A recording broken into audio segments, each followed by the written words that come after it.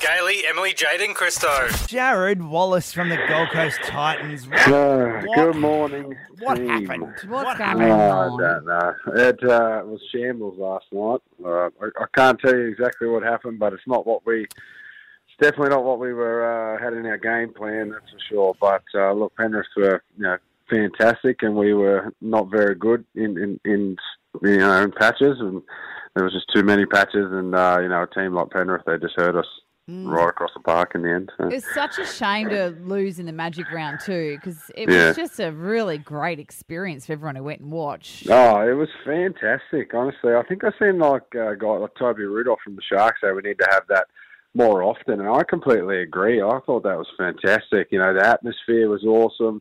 They had 40,000 plus, for all three games almost right across the weekend, and we were the last game of the round to kind of knock it on the head, and there was people everywhere, and they were just loving it.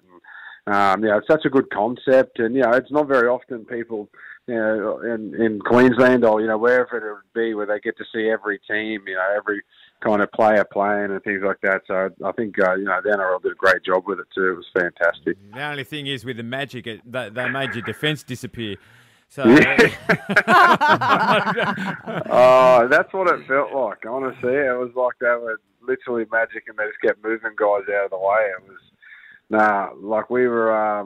We obviously had our game plan and structure, and they just kept finding tweaks, and it really didn't help that we only had 12 players for 55 minutes of the game, and. Again, with playing a side that's won 9 in a row, plus last year, and, fantastic team, you just can't do that. You need every man on deck, and you need them to be at their best, and, we just weren't. So. Mate, first hand, you are playing against Penrith. What are your thoughts on them this year? I mean, they were outstanding last year to make the grand final and then almost make that last couple of minute assault on winning the premiership. Yeah. What are your thoughts on where they're at now, and are they good enough to go all the way? Yeah, I think they're a fantastic team, mate. They're a team that just grind away for 80 minutes. If any team gives them any cues to for attack, they just take them, and they got Cleary and Luai just absolutely running amok at the moment. But even their big boys, through the middle, they're all doing their job, and they're hard to stop. And there's definitely ways that can kind of, they're there to be beaten, but, you just need the team to be on their day. And, we were really confident going into that into that game, but unfortunately it just didn't work out the way it did. And unfortunately, the result went their way, not ours. Now, we were talking about this morning, and we're not 100% sure what's happening. Josh Papali, has he come out and said his name's actually Papali'i?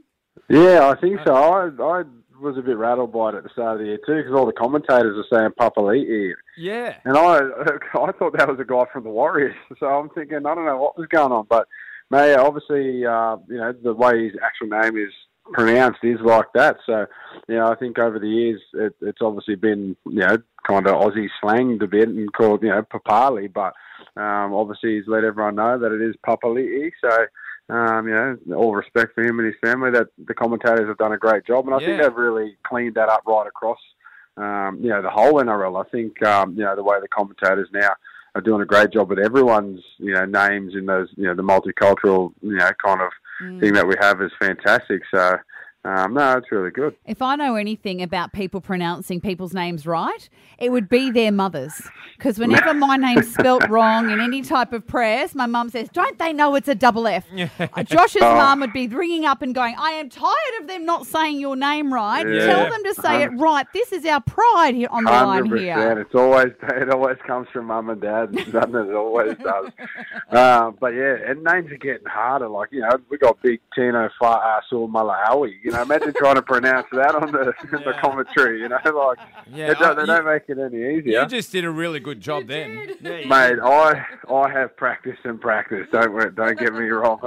I have to. He's my front row partner, and he's my teammate. So you got to get him right. You can't. At least a commentator doesn't have to say it every day, where I do. But sometimes Big Tino would do though.